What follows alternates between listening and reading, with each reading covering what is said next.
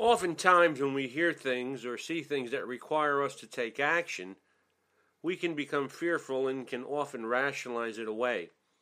This can be done by convincing ourselves that it's not as serious as we thought, the kids are only kidding, or worse yet, act like we never saw or heard it.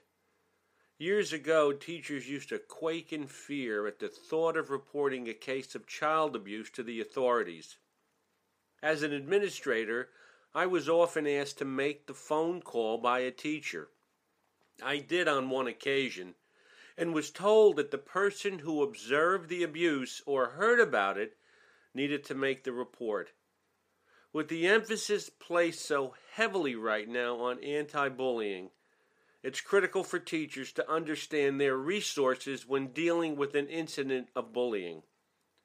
Teachers are the first responders and are in the trench observing students on a daily basis. If you hear or see what you believe is a bullying incident, know who to go to for help. An administrator or a guidance counselor is a really good place to start.